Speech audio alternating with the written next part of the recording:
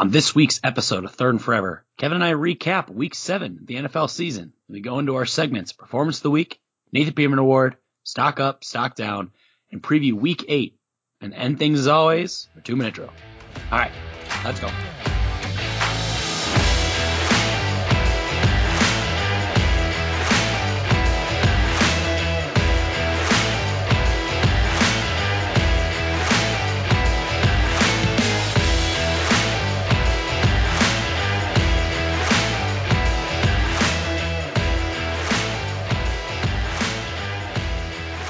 Welcome to this week's episode of Third and Forever, presented by 10,000 Takes. I'm your host, Adam Osjoy, as always by my co-host, Kevin Holm.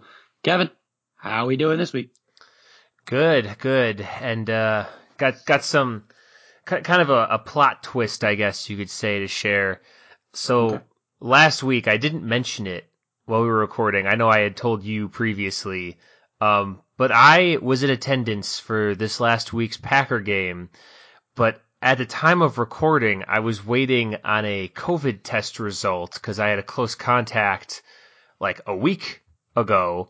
And so I didn't want to say it out loud because I thought that if I said it on the podcast, that would jinx it, which is kind of a nice barometer of how my mental illness is going these days. But the point is that I was negative twice, actually. And so I got to go to Green Bay, and I got to watch this game in person. And I don't know if you want to jump right in, or do you want to do news first? Yeah, we always forget news. We always get so wrapped up. The only news, so like we'll talk about, because obviously your team has there's some news this week. Yeah, but that's going to be we'll talk about in the Week 8 preview. But literally, I don't know, because like the trade deadline's coming up. I think it's the 2nd of November. It's kind of the calm deadline before the storm right now. Yeah, and there's granted, a lot of question marks, a lot of speculation. Mark just found out Mark Ingram was just traded from the Texans now he's back with the Saints. So it's like, and now the Saints all their problems are solved because Mark Ingram's back, and running back was clearly the position that they had the most issue with. So yep. You'll love to see that. I think they got to be the odds-on favorite for the Super Bowl now.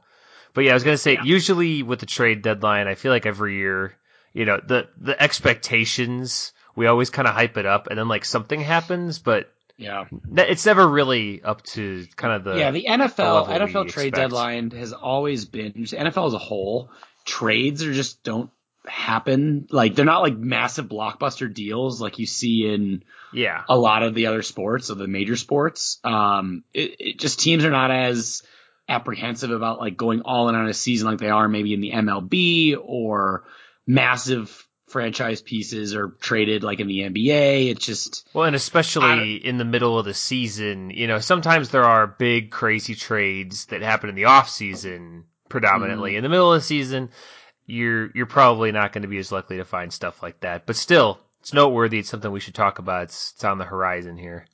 Yeah, and so I'm sure next week we'll have some more news about it. The biggest name obviously is kind of Deshaun Watson, still unsure what's happening there. Keep an eye on that.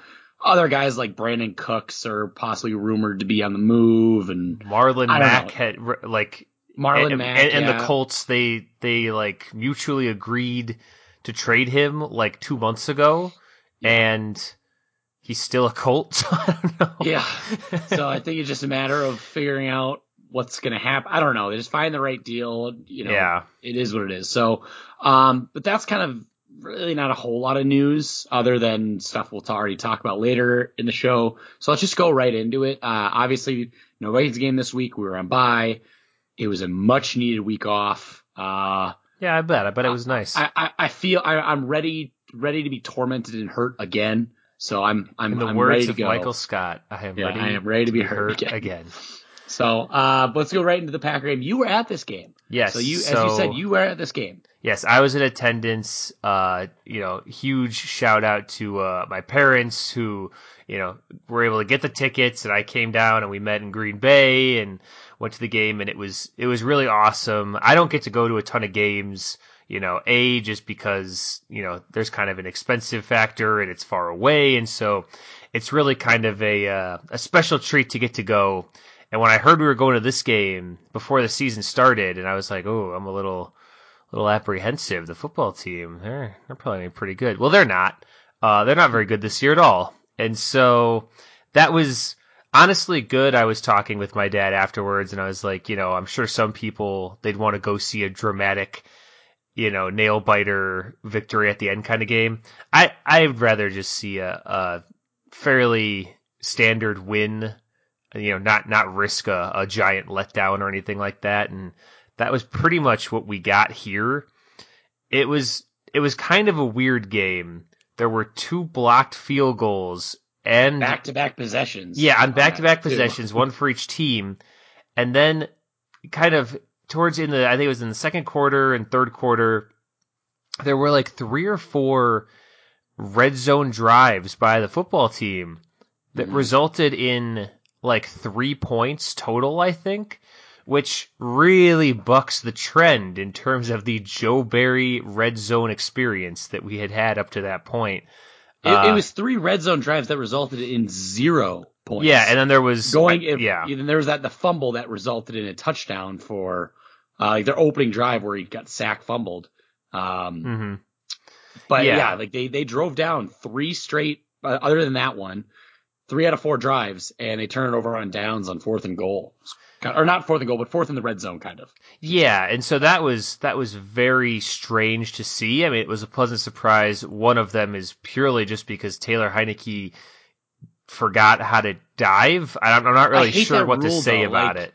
That rule's terrible. Like, I know that anytime they have a rule where they talk about, anytime they have a rule where it's about like, oh, the player's intent, it's bad. Like, he wasn't giving himself up. But I think that is kind of yeah. That's the other side of the coin on the quarterback protection rules. That's the other side of the you can slide, you can give yourself up. Is that sometimes you end up in a situation like sliding, though. That's what drives me crazy. Yeah, it's one thing I'm fine but that's with part of the suite of quarterback protection rules. I know it's just It's a rule that needs to be like that specific instance, like that kind of like when they are diving head first, like they're not giving themselves up. I mean, like he could have just dove better and scored a touchdown. No, I understand that. Rather than changing the rules of the sport. It's on him, but the fact that is not resulting in a touchdown or sticks as a touchdown because he could have been giving himself up, so. They can't preach player safety and then have ridiculous things that just don't, like the Devontae Adams thing. That was earlier in the year. I know you were heated about that, but it just they're helmet to helmet hit. Yeah, that's what I'm saying is. I don't think that's a question of intent. No, I know. I'm talking about how they preach all about player safety. The rule about what. In question here with Taylor Heinicke, where he gave himself up. I just put some air quotes. Even though he's diving head first, horribly, by the way, I have to say. Yeah, I feel like he somehow just stopped all momentum and during the dive, he somehow dove but slowed down. I still think that the fact that was my whole thing is the fact that that's overturned and not given a touchdown is because of he was giving himself up. That's what I don't agree with. That's the rule on the players where they're but player safety. That doesn't always. That's only a rule when it's a scrambling quarterback. If any other player does that, they can go into the end zone. I understand, but he clearly was not giving himself up. He was just not wanting any bit of contact. I think he was giving himself up. I think he was giving everything up. I think he just totally gave up on that play. And I may or may not have yelled that at him after that series ended and they didn't get the QB sneak on 4th down. And we had seats, I think probably 15 rows from the front, right behind the Washington bench. And I might have used Fitzmagic's name to belittle Taylor Heinicke. So I'd like to apologize to Taylor. That was uncalled for. But at the end of the day, though, there were other possessions besides kind of that more controversial one. There was an interception, and there was, it was kind of a weird, like I said, a kind of a change in a break in the norm of the Joe Barry bend and break defense. Yeah. And I thought, a couple other takeaways. I thought Stokes played really well. He was on McLaurin for a lot of the game, and there was one huge play to McLaurin that, I think he was in decent coverage. He just didn't end up making a play on the ball. And, great catch by McLaurin. Yeah, the touchdown. Yeah. Not a good throw by Heinicke. He was way behind them, and he just didn't turn around. Well, and that was like his issue too on the interception that he threw. I think he was targeting Humphreys, where it was like he was in the corner. Yeah, the end zone. It was underthrown. I mean, he had him. He just needed to throw it to the back pylon, but he threw it to like the front pylon. I mean, he was running for his life. I really don't think that No, I know. I don't. I just think that was. I don't know if I'd praise that decision. It wasn't a good throw. He had a chance and he underthrew it. And I think, the more that we see Taylor Heinicke, the more he is a firmly middle of the road kind of quarterback. His ceiling is pretty good. His floor is pretty bad, and he's just not very interesting in general. I like him a lot of his play. I like in a lot of his play. He's like a younger, more like mobile Case Keenum. Like he's really good when the play breaks down, and he's just. I just think the problem is. I was not a fan of their play calling, like especially on that early turnover on downs. I think after Washington blocked your guys' field goal, where I think Stokes broke up the play to McLaurin. It's like 4th and 3, and they ran like an out 10, kind like a 10, 15 yard like comeback, and I'm like that's out to the outside. I'm like that's a really hard throw to make, and that brought me back to like when watching like one of the Manning casts. On Monday night a few weeks back, where they were talking. I think it was when the Lions might have been playing. Yeah, I think it was the Lions-Packer game. I don't think it was. Was it the Manning? Or no, it was the Manning cast. Yeah, right. It was on that because they were talking about how it was like a 4th and short, and they called like it was similar kind of. Play. It was the same kind of route. Yeah. And Peyton's like, that's just like that's really hard to do. Like Eli's like, yeah, you don't call like that on a 4th and 3 or a 4th and short. Like you're looking for a crossing route, like an easy throw for the quarterback to make. Now granted, maybe on third the down, Lions were calling that play to whatever that dude's name was, who I've already forgotten because he's injured now, and he was the Lions receiver, and they're calling it to McLaurin, which is a bit different, but it's still not great. My point is it's a hard throw, and that's a hard throw for any quarterback, but especially to a guy like Taylor Heinicke, who is trying to become a starter in this league, who he might for a team. He's a transitional kind of quarterback, I think, but it's still just, it was not the right play call. I felt like this whole game, the Packers did not play a bad game, but this was a winnable, like this is the best performance by the Washington football team's defense this year. Well, and this was, they were able to get pressure, kind of, the Packers offense had some problems, along the offensive line. They weren't able to really effectively run the ball very much at all this game with either running back, and Dillon needs to fucking hold on to the ball. But he had 2 fumbles, which, I mean, you can't be the cleanup back if you start fumbling the ball.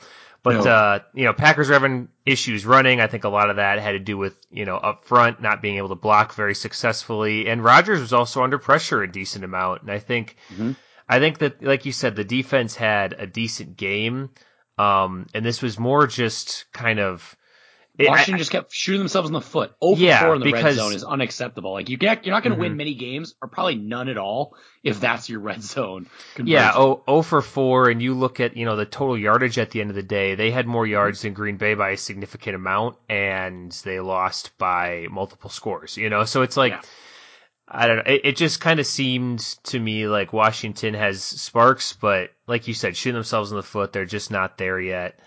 And one thing I want to say, but you could say bad play calling on the 4th down and all that stuff, and I, generally agree with you. Having said that, if Kevin King was guarding Terry, it would have been a great play call because the dude would have been in the next zip code, and he wasn't playing this game again. Neither was Jair, and so this was Eric Stokes, playing, corner 1 basically, and Rasul Douglas, who actually has been like surprisingly competent for a, corner 4 or 5 on the depth chart, whatever you want to call him.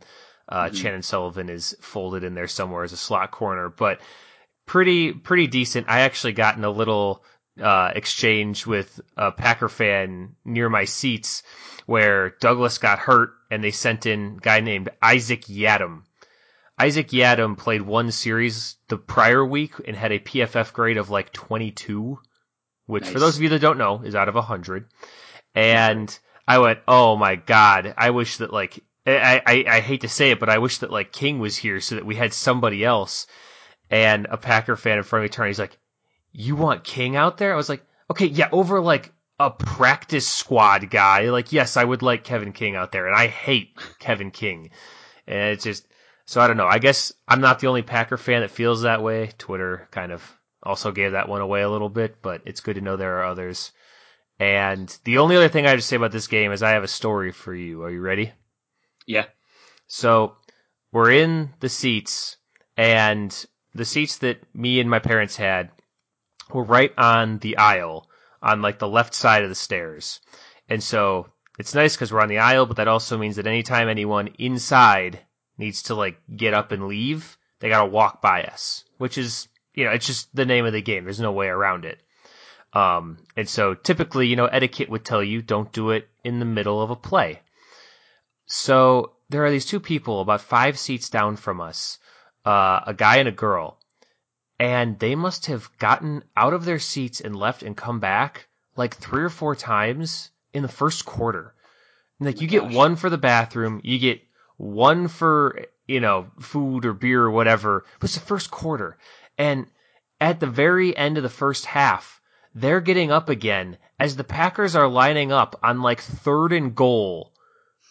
And I missed the Lazard touchdown because this fucking human being was standing in front of me, and they were making their way down as the Packers are lining up. And I looked at her and I go, why now? And she didn't have, she couldn't articulate a good reason. It just was like, cause I want to. And so I missed that, and I was very pissed. And the game keeps going on, and this happened. They got up and left in the second half at least 2 more times. And the cherry on top of this human being, it was the girl that was, leading the way for the most part between these two. Every time they would walk by, she would say the same thing to the people that she was forcing to like obstruct their view. She would hold her hands up, as like I come in peace, and she would say, I know, I'm sorry, I hate myself, I'm sorry, oh, I know, I'm sorry, I hate myself. Which is the only thing you could do to make that situation worse. Mm-hmm. And the final time in the fourth quarter, they're in their seats, they get up, they start leaving, and she does her whole shtick again. And she goes, I know, I hate myself, I'm sorry. And I looked at her right in the eyes when she was walking right in front of me, and I just said, I don't think you do. And she like double taked and like was just aghast that I had the nerve to say, I don't think you hate yourself, because this is a person that she likes to be a problem. She likes to, my gosh, I'm so sorry that I'm in your way. Whoops. Oh, darn it. And she kind of paused for a second, and then she said, oh, so you're an asshole. This is the first thing I'd said to her all day, besides like the why now at halftime, which also very benign. And then she like fondled my belly button area. It was very strange. She ran her hand across it, so I was assaulted, and I was so off balance after that. I didn't really know what was happening or what to say, and they just walked away. And that's the story of how I made an enemy this last weekend. So you almost got in a fight at Lambeau with a girl, with a woman Packer fan. Yeah, that's nice. It was really like, if you would have told me that morning, like, hey, you're gonna have like a full blown confrontation with someone, I would have put my money on a Washington fan and also male, and I would have been wrong both times.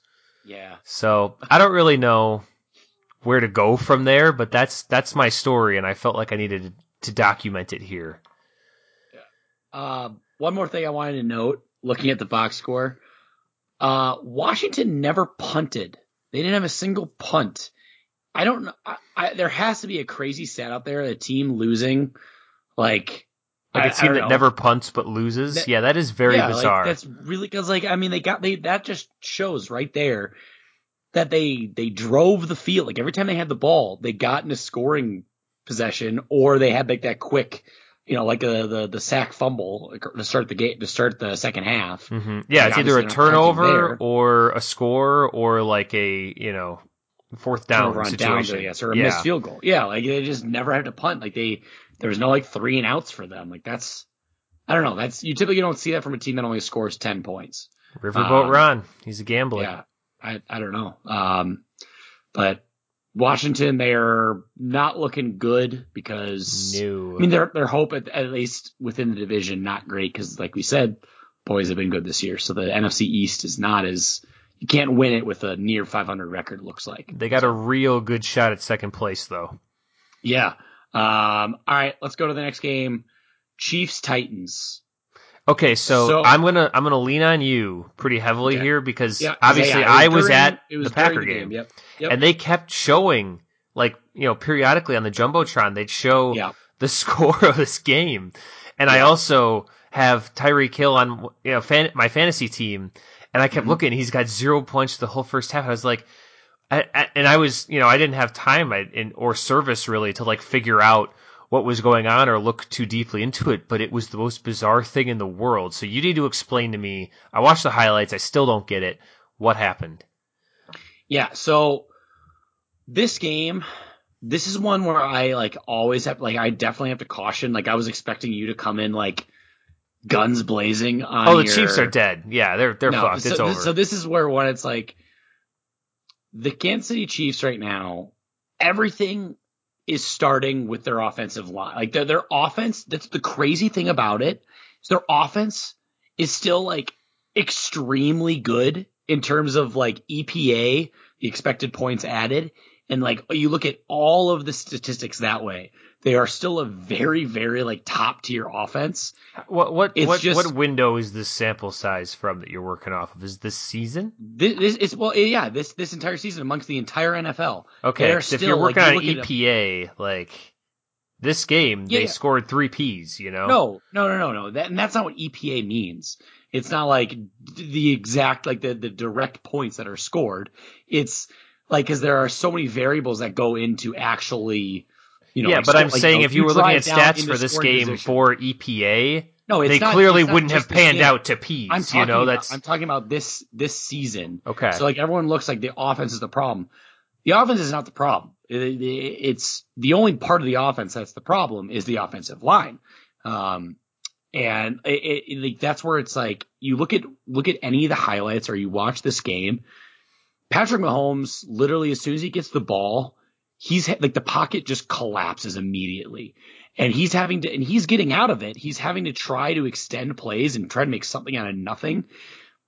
But there's only a certain point where the play call only can help so much. Like if all the receivers, if they're not turning their back for a couple seconds or turning their head, like if it's a deeper route, like unless it's like a quick slant, they're not ready for a pass. So like Mahomes is having to try to make it's like exactly what we saw in the Super Bowl. I mean, he's running for his life. Credit to the Titans for completely getting pressure on him all day. I mean, he had zero time. I don't even know how many clean pockets he had, but it was bad. Are you ready for my Patrick Mahomes? This is kind of his fault, journey that we're about to go on.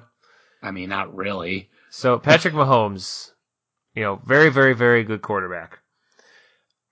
He plays quarterback in the NFL like he's playing Madden.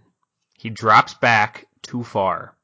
He doesn't stand in the pocket. Game, he didn't really. No. There's no pocket to stand in. He takes a snap and he backs up to the point that defensive ends that would be corralled behind the pocket in a clean situation, they go around their guy and he is back so far. He can't step up because his interior offensive line is collapsed too. No. Yes, it is. I watched the highlights with a magnifying glass on this issue because I had heard people talk about it last season and I was very curious.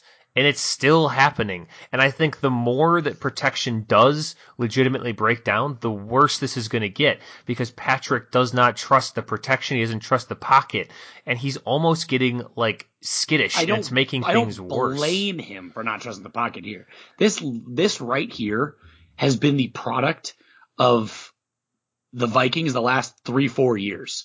Like literally, you can't, like, a quarterback, if he gets getting pressure blown straight up the middle, like there's nothing they can do about that. So of course they're going to get a little skittish with that, because that's all that's been happening. So why would he expect anything different? He's trying to get back as far as he can, so he has a little bit of time. I think that we need to come together as a podcast, and I think we both need to meet in the middle here.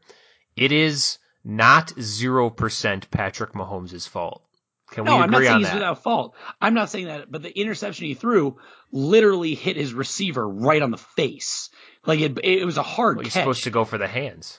Like it literally hit him. It was a comebacking round, and he threw it on the run. Literally hit him just directly in the hands, chest area, like a catchable ball, and it bounced right off of him. Adam, I don't know if you saw this on Twitter, because it was, let me check, everywhere.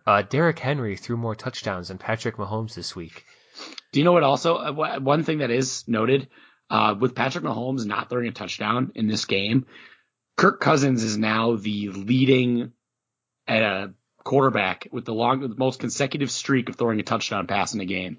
He was behind Mahomes, and now he's leading that. So say what you will about the bar of throwing one touchdown, but the consistency to clear that low bar every single week. Rodgers not a HUD. Because he didn't throw a touchdown week 1. Yeah, just like it is what it is. Like if your goal is to tie your shoes and you fuck it up 1% of the time, and the other guy does it 100%, like that's not really that impressive. It's a very low bar. And yet, Kirk Cousins is the only one that's above that bar. It's so low that 30. No, he's the only one that's jumped over that super low bar however many times in a row. Oh, you're trying to say that Rodgers tried not to throw a touchdown? No, but are you trying to say that like Rodgers is not better than Kirk Cousins? Like it's not a stat that means anything. It had nothing to do with it. Like it does. It's something that's notable. It's a consecutive streak that's notable. That's why I'm bringing it up. If it was a streak of like 300 yards or like something that was hard to do, everyone has like a blow up terrible game every once in a while. But like to put the watermark at 1 touchdown seems generous. I mean, Mahomes did it in the last like 24, 25 or whatever game. Yeah, that's because Patrick Mahomes is a good quarterback, and I'm sure most good quarterbacks clear that bar. But then every once in a while, you have a bad game. Yeah, well, not all. Then that Kirk's the one that's not had a bad game the longest. So there you go. Okay. That's what I'll say. Okay, yeah, Kirk hasn't had a bad game ever since the start of Kirktober. So he hasn't had a bad. Technically, he hasn't had a bad game since the Colts last year. That's what the streak started at. Or it restarted. So that's not even that long of a streak. All right, go on. It's over 20 games. Yeah, that's longer than anyone else. That's but it's not like my whole point is that it's not like it's been like 6 seasons or something. Okay, whatever. That would be insane. Like it wouldn't be that insane. It's 1 touchdown. No one's done it. So yes, it would be insane. No one's done. I'm surprised that the current leader is at like 20. That seems really low. Because, like as you said, quarterbacks just have bad games. Like that. That's just that right there. Yeah. Okay. I don't know. It's like I ran 20 10-minute miles in a row. Like, okay, good job. I don't know. It's more than your quarterback. That's all. Like I don't know what this is. All I'm saying is he's leading that one. And it was like that was a streak that was broken because of this weird game. And like Mahomes still had several, like especially if you watch the highlights, then I'm sure you saw them. He still had several ridiculous throws. And that that's always going to be in the Mahomes toolkit. You know, he's definitely, there are people out there saying like the league figured out Patrick Mahomes. No, the Chiefs offense is having issues. Mahomes is still doing circus plays. And my point of view is just that Mahomes is contributing more to the dysfunction than you are willing to admit. No, I like he's definitely, sure. Is he inviting some more pressure? Like I know there's a stat out there that you can look at, like pressures created by the quarterback. I don't know off the top of my head, but I know I've seen that floating around. I haven't seen that. Yeah, where I don't know what the name for the terminology, but I have seen that floating around lately. Cause like Russell Wilson was like a big thing about that, where like he's been sacked he does a lot, that all but the time. He creates a lot of pressure, like a sacks. Like he just holds on to the ball too long, or I don't know, or he just tries to buy extra more time and he loses yards, gets sacked. So we agree that the Chiefs are dead. No, their Chiefs are not dead. They're 3-4. Yeah, they're 3-4. I mean, name one team with 3 wins right now that you think has any legitimate shot at the playoffs. Considering that, like, I saw it, updated standing, the Falcons are the outside looking in team right now. That's crazy. That they are like, because the Vikings right now are the 7th seed, the Falcons are the 8 in the NFC. So like, I mean, obviously we've only played 6 games. I don't know if that's the flex you think it is, but okay. No, I'm not. What I'm saying is like the Falcons are not a good team. Yeah. Like they aren't. And that's why I'm like, that's where it goes both ways with the AFC, NFC. Like it's so early in the year and there's an extra game, like 17 weeks or 18 weeks, I guess I should say, 17 games.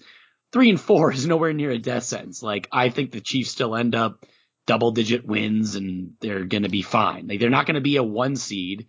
But I don't know, I think it's crazy to rule them out. Oh, I mean, I'm not ruling them out. Thumped, I mean, they're dead, but I'm not ruling them out.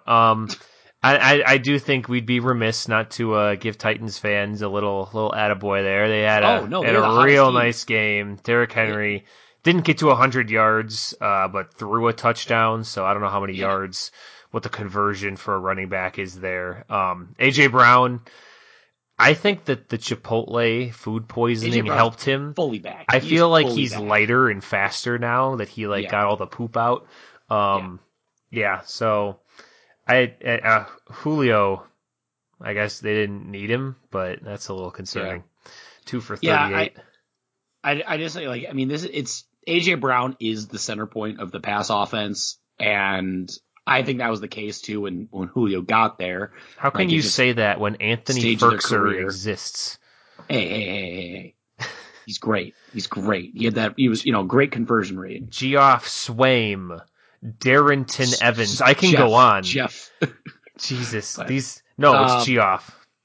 So I don't know. I think that the Titans are probably the hottest team just based on beating the Bills, the Chiefs. Like, I don't know, now that the Ravens. After a rocky start, I feel like what we need to do. Titans lost the Jets, which is crazy. Yes.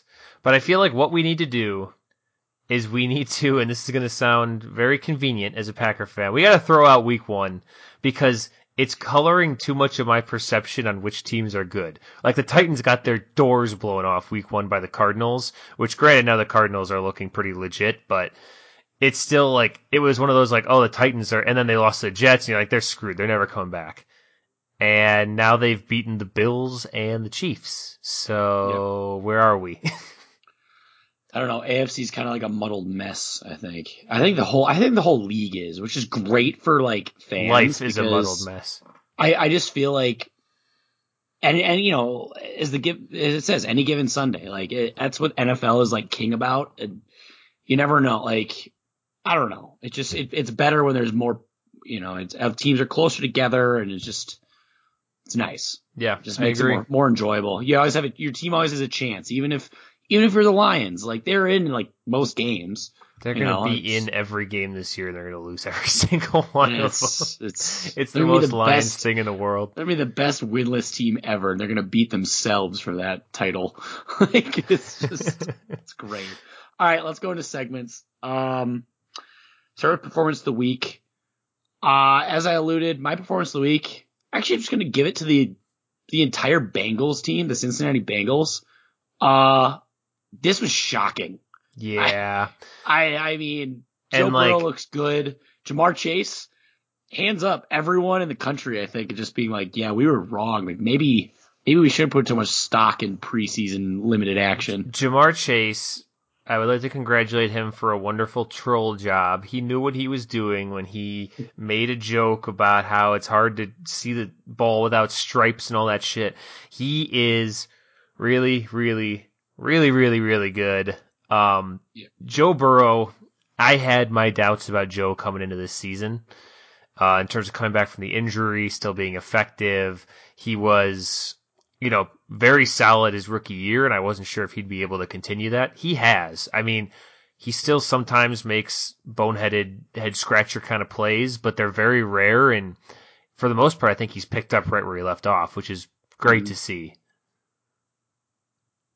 Yeah, I think this team is, people just need to start, I saw a stat where like Ja'Marr Chase leads, he has over like 683, I think, receiving yards for single coverage.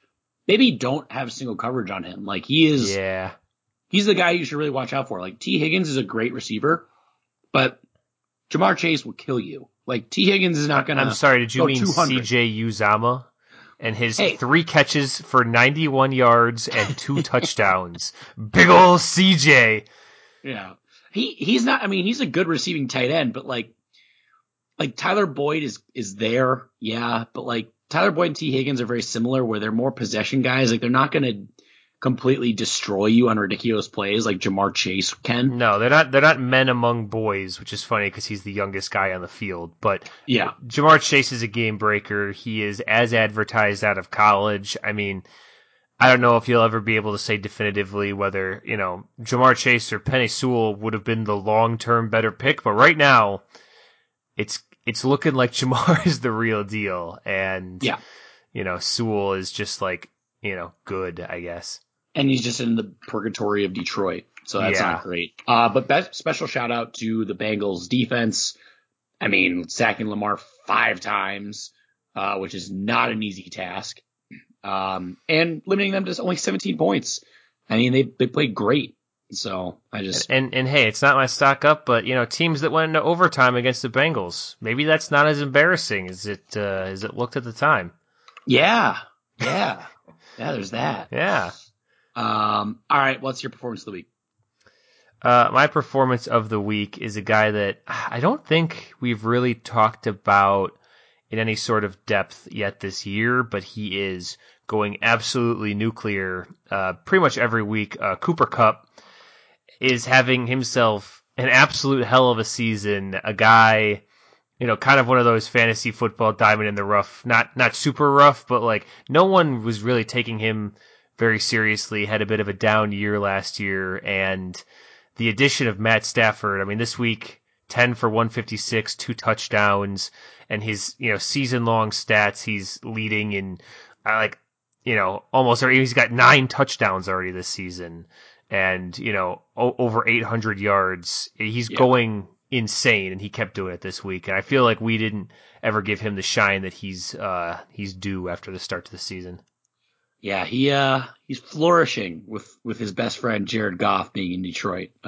So it's a tough look for Jared, but is what it is. They actually are like best friends. I don't know. Like I think they were best friends, and now there's a new best friend. I have my new best friend. Friendship Matthew. ended with Jared. Sorry, Matthew Jared. is my new best friend. All right, Nathan Peterman Award. Sorry, Bears fans. Giving it to Justin Fields. I feel kind of bad giving this to him just because he looks like a sad turtle. That shot of him, man, that shot where it showed where like he had like where it showed like 3 picks, 3 fumbles. Was that of him on the sideline with the hat on? Yep. On and he just looked so sad. I'm like, oh no. Like granted he only lost 2 of the 3 fumbles, but I mean, he's put in like in a really tough spot, but at the same time, I think it's just kind of satisfying to me that like, cause Bears fans were like, he was the second coming, and I don't know of who in their franchise history, second coming of who exactly, but Jay, I guess I don't know. Like, I think he's not as good as advertised, and it's not in a good situation with Nagy and the offense, the offensive line. Are you wanting to toss the B word on him just yet, or not quite? No, not yet. Because right, I know he's not a bitch. he will he will have a breakout game, and it's probably I really wish that the Vikings could play the Bears now and not in like week 13 and 15 or whatever it is, 15 and 16, when like he probably has his breakout game at some point and he feels more comfortable and they figure some stuff out. Like they're just so low right now and their confidence is so low. Mm-hmm. I just want to play them right now, but can't. And so that's kind of a bummer. But yeah, the Bucks just ate their lunch. I mean, it was bad. Khalil Herbert though, he looks good.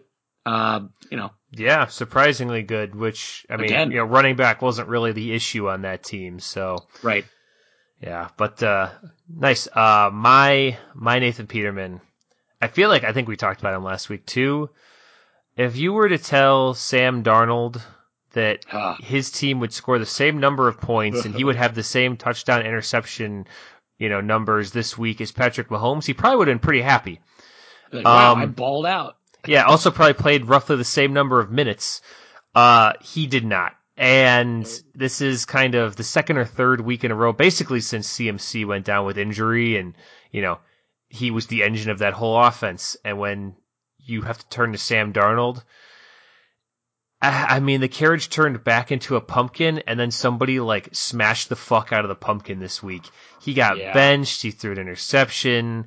He barely broke 100 yards. It just looked really bad.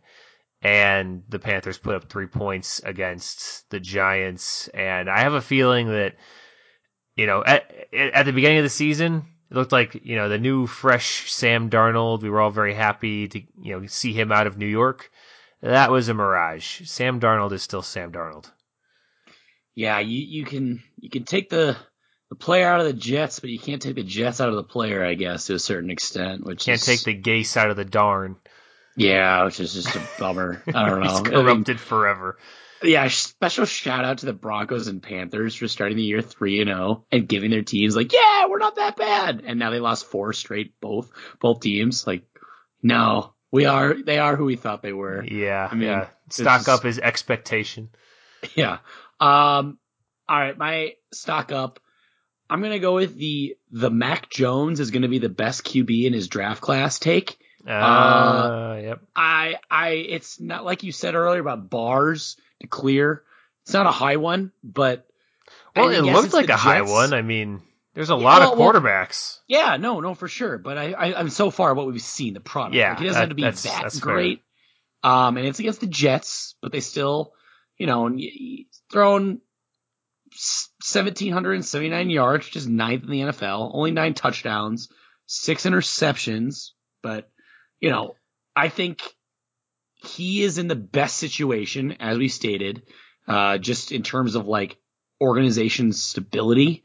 I don't know. His game is the safest, but that's helping him right now. He's not as volatile as some of the other guys. And well, yeah. And you look at the rest of that class, you got Lance hurt, Wilson hurt, Lawrence bust, it's not good. Well, and the thing is, like, he is like the only exception to being Trey Lance. He has the consistent offensive, like, play calling. Like, Josh McDaniels is going to be there until Belichick. He'll probably going to take over for Belichick, and Kyle Shanahan, for San Fran is probably not going anywhere. So I just think, the other guys are all in transitions and unknown coordinators, and it was a big brain move by Belichick to tank so hard last year that like expectations have been lowered. If you draft a rookie right after Tom leaves and people expect you to just keep it up, that's going to be tough. But now he's got a lot more wiggle room. Yeah, and they're 3-4. It is what it is, and they're not going to win the division, but it's not like they're out of the playoff hunt. Like, they're currently 9th and they're behind the Steelers for the 8th spot, and then you have teams like the Browns, Chargers, Ravens, which remains to be seen if people like the Raiders can hang on and whatnot. But do NFL organizations need to start putting some stock into draft the quarterback with the worst body? Because like it worked with Tom, it worked with Mac. Like they might be onto something here. maybe. Like Aaron Rodgers didn't look great this offseason in his Hawaii pictures. Like there might be some sort of correlation. All right, I don't know if you've seen Justin Fields. The dude's ripped. All right, my stock up. It seems a little bit weird. Put it on the bye week and everything, but Kirk Cousins got to sit at home this whole week, and on Thursday we got to watch the two guys that the Vikings kind of chose him over both of those guys in Teddy Bridgewater and Case Keenum, and neither one of those guys broke 200 yards. It was kind of a gross, weird game. Yeah. And it really, I think, and you probably can speak even more about this than I could, but I think there's a lot of Vikings fans with the rose-tinted glasses that say, like, oh, well, Teddy could have been our guy. We should have kept Teddy. Or the same thing about Case. You're too attached to the Minneapolis Miracle, and that's clouding the judgment. And that year was defined by the defense doing it. Like Case just he just couldn't screw up. Like that was the thing. As long as he took care of the ball, like we'd probably win games. That's the thing with that one. But yeah, I don't know. Stock up Kirk. Looks good to not be those guys. I was really happy watching that game just because I just knew that the people, like the Kirk haters, again, like this year that they've had to do, I know a bad Kirk will come, but they just are still punching the air. They can't, anyone that says we should have had Teddy or should have had Case, that's all sentimental value because Teddy's best year with us, he threw 3,231 yards for only 65% completion, only 14 touchdowns, and 9 interceptions. Case's best year, the only year with us, he threw only 3,500 yards, 67% completion, 22 touchdowns, and 7 picks. Kirk's literally been head and shoulders above both of those years, far and away. Like it's not even close. And so just like I don't know, it was a great game because it's just no, we did not make the wrong call of not sticking with Teddy or Case. Like they're not NFL starting quarterbacks. They're just not. Teddy does lead Kirk in one statistic though. Gloves. Gloves had. Yeah, two. Damn it. I don't know. It is what it is. But that was kind of a gross game. That was the Ernest Johnson show. That's all that was. Yeah, well, and that was kind of like that game was gross and it set the tone for a kind of a whole week of games that weren't really that great. None of the primetime games were very cool, and so I was kind of happy that this was the week I got to go see a game in person and not worry about the other ones because they kind of all sucked. Yeah, I guess. Yeah. All right. Stock down for me. I have teams in quarterback transition. So this is mainly looking at like the Saints, the Panthers, as you touched on. Mm-hmm. You could even point to Washington. Like these are teams that the guys they currently have ain't it. Like the Broncos can be thrown in there. Like Miami, yeah. Like Tua's, yes, he's okay, but he's throwing. He's making dumb mistakes. He's throwing interceptions and all that. Like they're losing, obviously. Yeah. But this mainly came from the Monday night game. Gosh, that was such a bad game. It was gross. Like I don't want to throw the Seahawks in here because their circumstance is different. But Geno Smith looks terrible. Like over half of his production was from one play. The first play. Mostly DK Metcalf. Yeah. Outmuscling a guy running down the field. You can argue maybe offensive pass interference. Like he kind of threw Marshawn Lattimore down. I mean, can we talk for a second about the Marshawn Lattimore versus DK Metcalf? There was like a montage towards the end of the game of them just beating the shit out of each other, next to run plays. I'm sticking with this take. I think DK Metcalf is a fake tough guy. Oh, for sure. He is the fakest tough dude ever. Like he's a diva at heart. And like anyone, like I would love to see like Aaron Donald, like actually like him and DK, because like Aaron Donald is arguably probably like the baddest motherfucker in the NFL. And yeah, he killed a dude in the offseason and like it turned out that guy deserved it. But like, yeah. DK, the thing that the example that I would put up, because I agree with you on that take, is there was one exchange in this game where he comes off the line and like granted it wasn't like an illegal play, it was a run block, but he very clearly like he didn't block Lattimore. He shoved him. He shoved him as hard as he could. Are you talking about where they're like on like the 1 yard line, like around like the goal line? Yeah, and then Lattimore shoved him back and pushed him back, and DK went, oh, and held his arms out and looked at the ref and almost fell to the ground. This is one though where I will credit him because that's really, really smart. Because if he gets retaliation and Lattimore gets a penalty, that's a free 15. If DK gets flagged for a penalty, they lose a few inches? From an X's and O's standpoint, you could say it's smart, but I put it in the camp scummy. Of DK is a fake tough guy because you're gonna he pushed me right after you just went out and head hunted him next to a run play. It had nothing to do with either of you. And Jameis, he what happened? A year with Drew Brees and he's broken. He can't throw it downfield. He's afraid of now throwing interceptions because of that infamous 30-30 year. And Jameis is perfectly balanced. He has to equal his touchdowns to interceptions. And so when you take the interceptions away, you lose the touchdowns. He can't exist out of balance. He has to be right in the middle. He's just not fun to watch at all. Nope. And his interceptions are way down. He's only thrown 3 to 13 touchdowns. But he's just so boring. And I just Jameis is that guy you knew in college that was really fun and crazy, and then a couple years into the future, and they settle down and they're just a shell of their former selves. There you go out on the weekends and they're drinking a ginger ale. Yeah. All right, what's your stock down? My stock down is Mike Evans, which seems weird on a week where he caught 3 touchdowns, but he caught Tom Brady's 600th touchdown pass. Yeah, and he gave just the saying football. It out loud is wild. Yes, but then he gave the football to a fan in the stands. Luckily, they were able to get it back. That fan didn't just put under his shirt and sprint out of the stadium with his super valuable piece of football paraphernalia.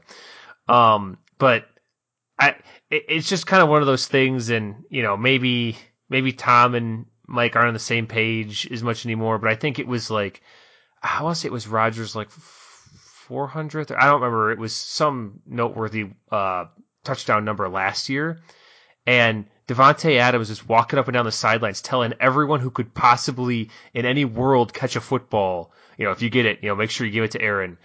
And then you got, Mike Evans out here who's just fucking throwing it into crowds. Yeah, I have to believe he just didn't know. He just didn't think about it. Yeah. He just didn't know that it was that one. I'm sure they probably, I don't know. I feel like they're not really talking about it or maybe he was not real aware in the situation. And I bet Tom's not actually pissed, but it's just no. Dude, what are you doing? Yeah. And I don't know, but the fan did get set up with actually pretty, at first it sounded like it was going to be really bad, but he actually did get a good amount of stuff. Because he got $1,000 of credit to the pro shop. Came out. Yeah. So that's what came out. Which sucks. The full thing was, let me see. What he gets in return. If it's just the pro shop, that stinks. No, so it's not. So he gets a, 2 signed Brady jerseys and a helmet, an autographed Mike Evans jersey and the game-worn cleats, $1,000 in store credit, 2 season tickets for the rest of this season and all of next season, as well as then Tom Brady's hooking him up with a full Bitcoin. A full 1 Bitcoin. Damn, that's actually a lot though. Yeah, that is a lot. Yeah, so it's all right. So he actually is getting okay, so that's much better. Yeah. Yeah, it's not just $1,000. I don't know, the value, everyone's saying oh, he could get $500,000 for the football. It's okay, but I don't think he is that fan really, much, I don't think he's going to get that much either, but is he really going to sell it? Probably not. He'd probably keep it. I feel like that, as if you're a fan, he's a fan of the Bucks or a fan of Tom Brady or both. So that's awesome. I would, just for all he did was catch a ball that was thrown at him and he gave it back and he gets all that. He could have got shit, but that's good. That's a happy ending to that story. Yeah. So it is what it is. I think that's a fine trade. I'd take that every day. Oh yeah, me too. Especially if it's season tickets. I'd just take season tickets for the rest of the season and next season because hey, guess what? The Bucks are really good. So it's like, that's awesome. Like, it's not like to the Lions, like, or the Jets. Yeah, that's true. Okay. That makes me feel better. I'm glad I brought it up so that I could have that story. Like, he's getting hooked up with Bitcoin from Tom Brady. That's a lot of fucking money. Yeah. I mean, and all the signed helmet and jerseys. So, all right, let's go to week 8 preview. So we actually started. We got some news. We have some news here. Davante Adams tested positive for COVID, start of the week. It's really looking very doubtful that he will be able to play, considering he needs to have like 2 positive tests. And and so the Packers play Thursday night this week.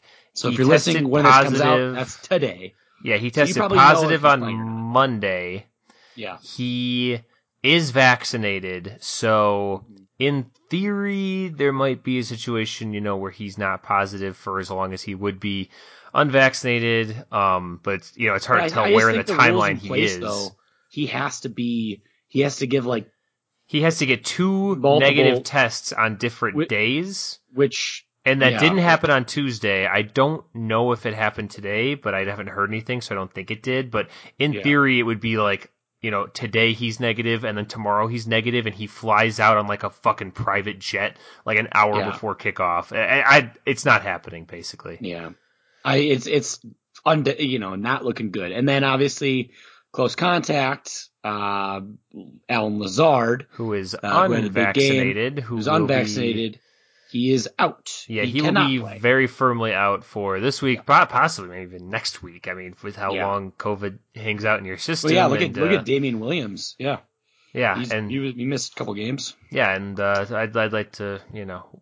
I don't want to shame too hard, but hey, man, maybe you should have gotten your shot, but whatever. Yeah. So this and also lost in the Davante Adams and Lazard news. Joe Barry also has COVID, will not be attending the game. They've already said he will be staying in Green Bay. So going up against Kyler Murray and the explosive Cardinals offense, our defensive coordinator, who I, on the record, not a huge fan of, but I'd say they're probably still better with him there than with him not there. Right.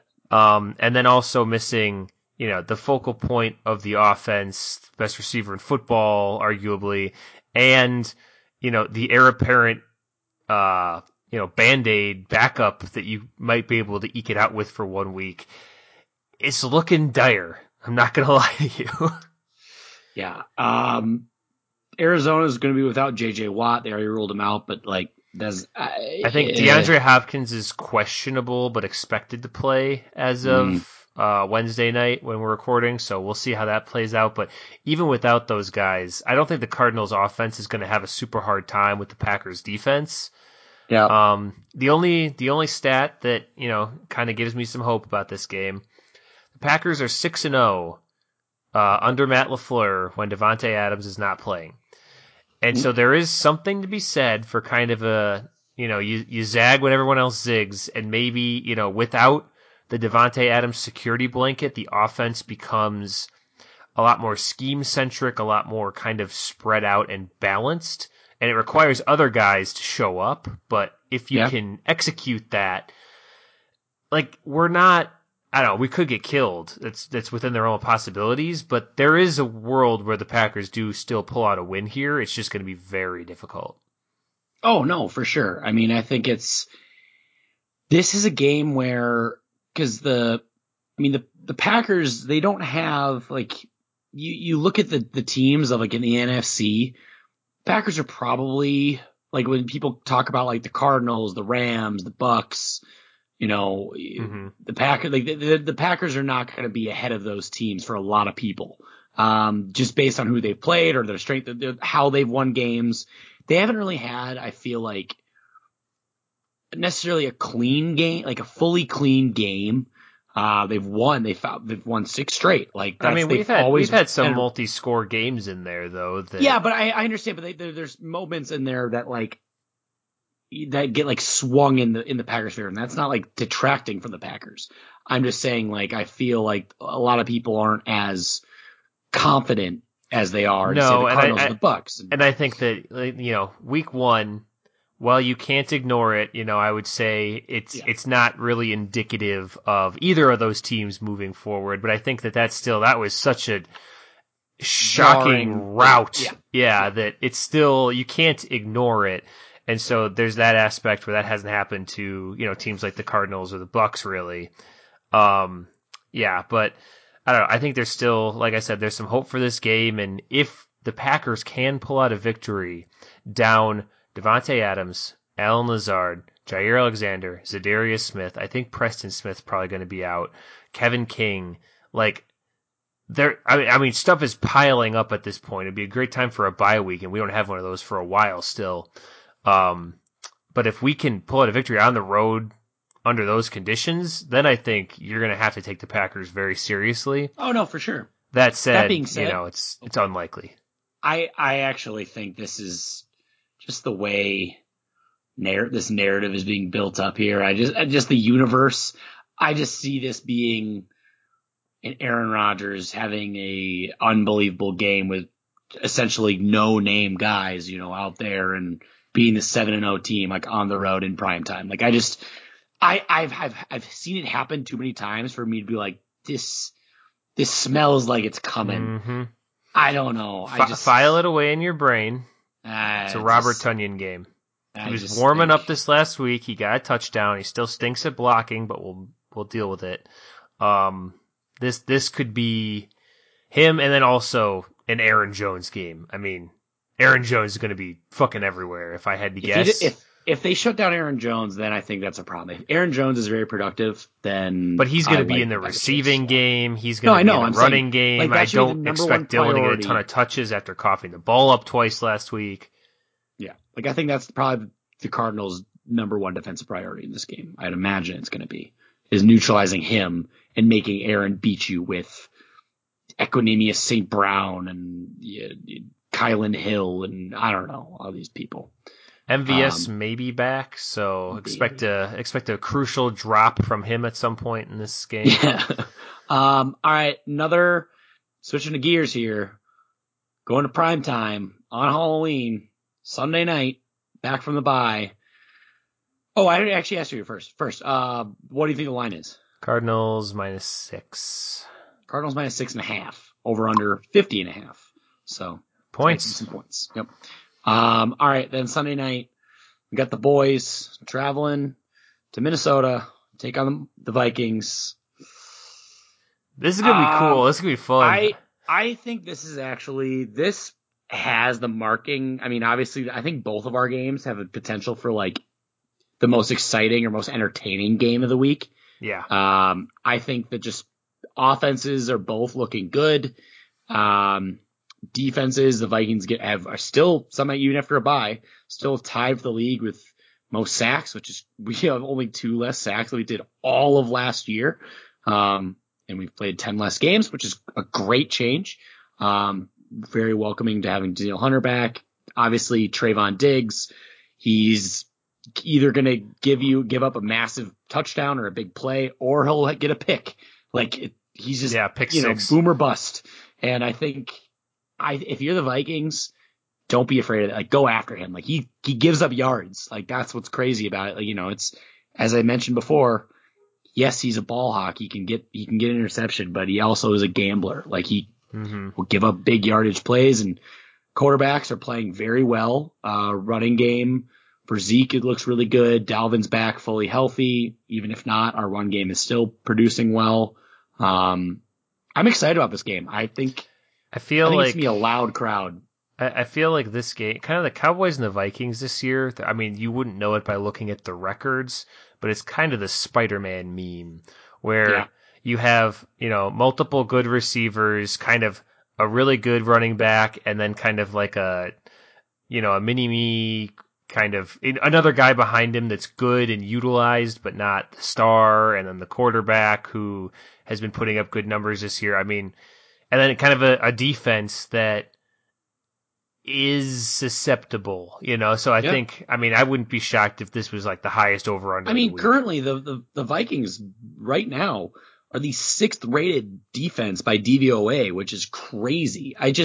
They've been this year epitome of bend don't break. Like they give up some yards here and there, but they're buckling down when they need to. And I think this is a situation like we're 3-3, but our 3 losses have come by a combined 11 points. And that was to the undefeated Cardinals, the 5-2 Bengals, and the Browns. And I just think the 4-3 Browns. And it's just, I don't know. I mean, we're a weird team. This game is going to come down to the final possessions. Like this is going to be a 1-score game. And that's great to have in prime time. Like we're not a team that's not going to blow anyone out. We're probably not going to get blown out a lot of the times. And that's really frustrating if you're a fan of the team, but really entertaining to watch. It's just, I don't know. Are you scared of the return of Mike McCarthy? No, I'm not. I'm not scared. What did you think McCarthy. I was going to say? I don't know. Just in general, are you scared? Yeah, man. Spooky game, Halloween. It being on Halloween night too. It's like, oh god, this is. I almost my asked, Sunday night. I almost asked, like right when you started talking about it, if Diggs was going to cover Diggs, and I was like, wait a minute, no, he will not. No. Yeah, I'm excited about it. I think it's all good. This game's going to come down to who can make the opposing quarterback more uncomfortable, and just they're both. This is one of those games where hopefully, when the Vikings are in prime time, I just want it to be entertaining, and I feel like we're going to get that here. Or I'm not really allowed in my apartment to openly root against the Vikings, so I just have to do it inside, and then out of my mouth just comes oh, what a strange decision by them to go for it, and I got to be very neutral. So this is going to be good for me. Yeah. So I don't know. What do you think the line is? I'm going to say Vikings -2. No, Cowboys -2. Almost again. Cowboys -1.5. I almost get to the Vikings, and I was like, no, there's no way Vegas would do that with 3-3 versus what are the boys? They're 5-1. Yeah. Yeah. Over under set 55. It is the largest amount. Smash the over. Yeah. Don't listen to them. It's the largest amount of the week, compared to the lowest, which I think is the 49ers Bears at 39.5. So that makes a certain kind of sense. Yeah. So I don't know I'm nervous, obviously, but I think this could be a really big win just because, yes, the Cowboys have won 5 of 6 games, but I don't know. A lot of their questions, I question their strength of victory a little bit. I don't know. They've played the Giants, the Eagles, yes, the Panthers, so did we, but they beat the Chargers, which gracefully. Is good. We'll see. What'd you say? I said this clip will age gracefully. Yeah, of course. I don't know. I think it'll be a close game. I guess beating you would improve their strength of victory with 3-3 record, Yeah, but all right. Other game I want to highlight.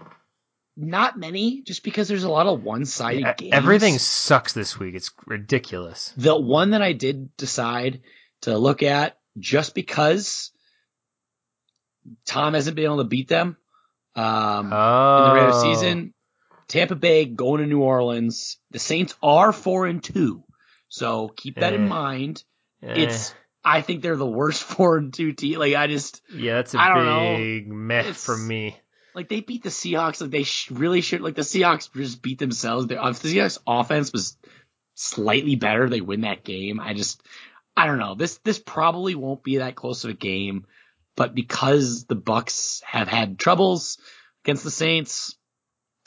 But when the Bucs had trouble against the Saints, they lost both of these games last season. But the one that they lost, huge in embarrassing fashion, was in Week 1 Tampa Bay.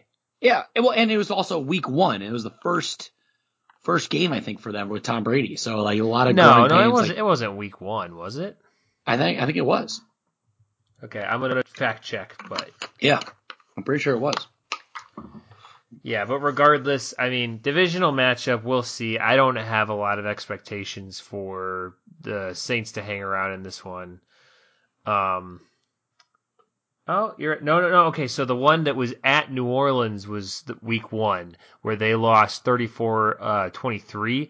But the one that I'm talking about was in Tampa, where they lost 38-3. That's what I'm thinking of. Yeah, that wasn't week 1. When was that one? That was week. Now I gotta count 1, 2, 3, 4, 5, 6, 7, 8, 9. Week 9. So close to where we're at now, honestly. They probably went on their bye, and then they played the Vikings, I bet. Yeah, probably. And so, I mean, that one was in Tampa, so it's not like you can say that, like, they got blown out in the Superdome last season because they didn't. No, but they still, yeah, I mean, they still have not beaten them in the regular season. They just can't beat them. So this is a big game. I think they will. I think the Bucs are just very good still. Tom's probably arguably playing like his best football, which is crazy to say. Yeah, he threw, what was it, 5 touchdowns last week? I think just 4. Just 4, yeah. Yeah, but he's thrown 21 touchdowns this year. It's a lot of touchdowns. I mean, at age, how old is he? 40, 45? 100. Yeah, I think he's 45. I don't care enough 44. To look it up. Either way, he's projected to throw 5,200 yards, 48 touchdowns, and only 7 picks. Yeah. It's just stupid. That's decent. It's dumb, man. And, he continues to get better, which is crazy.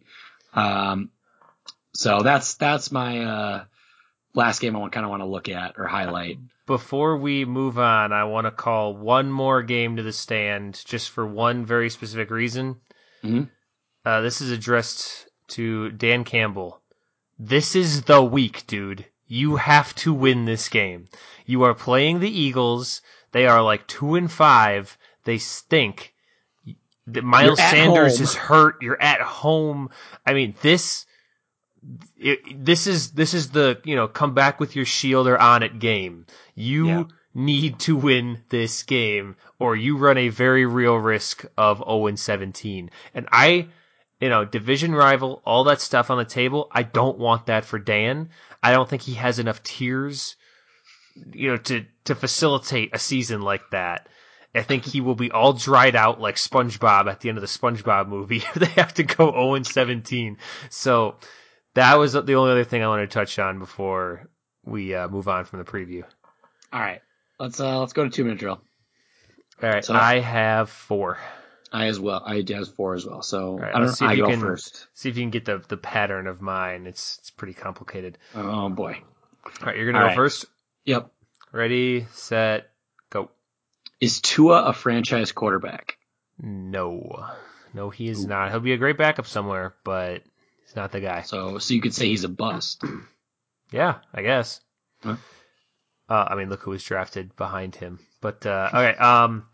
Will the Chiefs make the playoffs?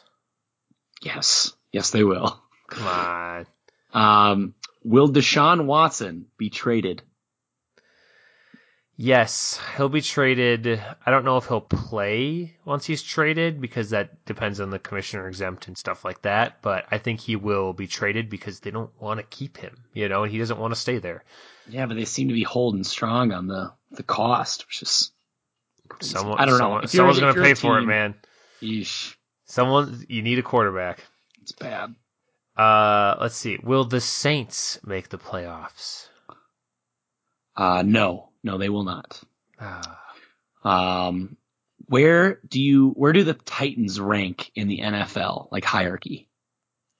The Titans are there isn't really like one team that I put at the top of the AFC. I put several teams at the top of the AFC. The Titans and the Ravens, I think, are the 2 best. I guess you could maybe toss the Bengals in there, but I think I'd put them one down. What about the Bills? The Bills lost to the Titans. I put the Titans, Bills, and Bengals in the B tier. Oh, okay. Will the Colts make the playoffs? You getting the pattern?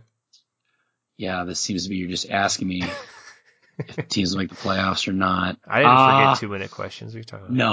No, I don't think they will. They won't. I think they're gonna have a valiant push, but I don't see them winning. Now with how good the Titans look, I think their only hope was taking the division. I don't think it's gonna happen. And my last question is: are the Browns better with Baker or Case at quarterback? The Browns are better with Baker when he's healthy. I think you saw that at the end of last season, and I think I've been pretty harsh on Baker this year. I think he was playing through some injuries that were causing him to miss some throws and stuff like that. I don't think Baker's awesome, so you're walking but he's back better your than Case. takes. Unbelievable. That's what I do. I make splash statements, and then I slowly walk them back. That's like most of what I do. All right, my last question. I think you probably know where this is going. Will the Vikings make the playoffs? Yes. Come on. Yes, we will. You're not going to think about it, not even for a minute? No. If we're having to beat out teams like the Falcons, Bears, Panthers, Niners, we're going to make the playoffs. And I can even argue, I think the Saints drop down. Like, maybe the Saints make it, just depending on how bad those teams that is named end up. I expected a little bit more from teams like Washington and the Niners, but I like the Vikings' chances of making one of the 7 playoff spots. Yeah. Based on how the NFC has done so far in 7 weeks. All right, fine. 2 minutes. None of your answers to my questions were fun. I want that on the record. What do you mean? What do you want me to say here? I wanted you to say that the Chiefs and the Vikings weren't going to make it, and that the Saints and the Colts were, and you said the opposite. I went opposite. Sorry, I couldn't help you. I didn't really believe that you would shit on the Vikings like that, but there's always a chance. Yeah, maybe. I'll ask again next week. That'll just be my last 2-minute question every week. I feel good about it just because as I mentioned about our 3 losses, like, we've been in every single of those games. Like, you can make an argument we should have won those games. We could have. And, I'm sure, we have a couple of wins that we maybe shouldn't have won, but, like, I don't know, like, is what it is. Yeah. So feeling a lot better than I did last year. So I'll say that. All right. I think that's going to do it. So we're going to wrap it up here. Thanks for listening to another episode of Third and Forever, presented by 10,000 Takes. You can go to their website at 10ktakesmn.com and find them on Facebook, Twitter, TikTok, and Instagram. If you just search 10K Takes, you can also find us on Twitter and TikTok at Third_Forever 10K, where we post our episodes each week, as well as clips of the episode, links, memes, content, reactions, videos, anything you want. We post that each week. Throughout the weeks, as well as links to Kevin and I's socials on there, where we're a little bit more active during the week. I've been your host, Adam Oz, joined as always by my co-host, Kevin Olm. Kevin, final words. Get well soon, Devontae.